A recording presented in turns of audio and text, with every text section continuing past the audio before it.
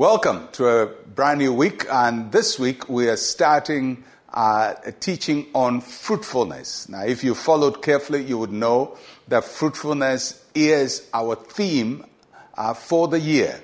And so since it's the theme, I'm going to use 2 weeks to talk about fruitfulness. This week I'll start, and the next week I'm going to continue talking about fruitfulness. I want to give it some time to be able to explore the concept as much as I can within these next 2 weeks. So let's have this journey of fruitfulness. And I trust that God will make your life fruitful and you'll bear fruit in different areas of our lives. So we start with the book of Genesis. That is where everything starts.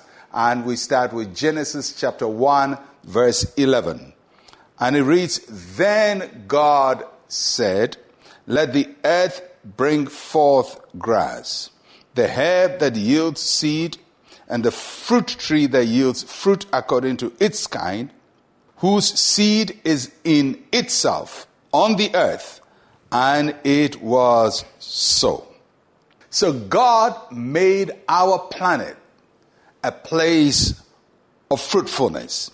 He's given the earth the ability to produce life and to sustain it. This is a fruitful planet. But when you read the Bible's account of life on earth, it wasn't always a fruitful place. As a matter of fact, from Genesis chapter 1, verse 2, the earth is described as a place that is void and darkness is on the deep. It's just a watery planet, but it wasn't producing the diversity of life as we know it, definitely not intelligent life as we know it. So, the Spirit of God moved upon the earth and prepared it to be a fruitful place because ultimately God was going to create His image, you and I. And so He prepared the earth to be fruitful before man came. So in our passage today, Genesis chapter 1 verse 11, the passage says, God said, let the earth bring forth. Bring forth. We use that term to mean something is producing. And in the context, it is sprouting vegetation. Let the earth produce vegetation. The statement presupposes that God had already equipped the earth for that purpose. He had prepared it so that it can produce. So, we live on a fruitful planet. Now, for us to live fruitful lives, we need to recognize that God did not place us in a sterile environment. God did not place us in a place that cannot support productivity and fruitfulness. God placed us in an environment that is teeming with so much product. When you look all around you, you see vegetation, you see majestic trees that you look up to. You see the humble grass that you walk upon. You see flowers in their different colors and diversity of designs. And you see all of this magnificent display of productivity from the hand of God. It is to remind us that we live in a fruitful environment.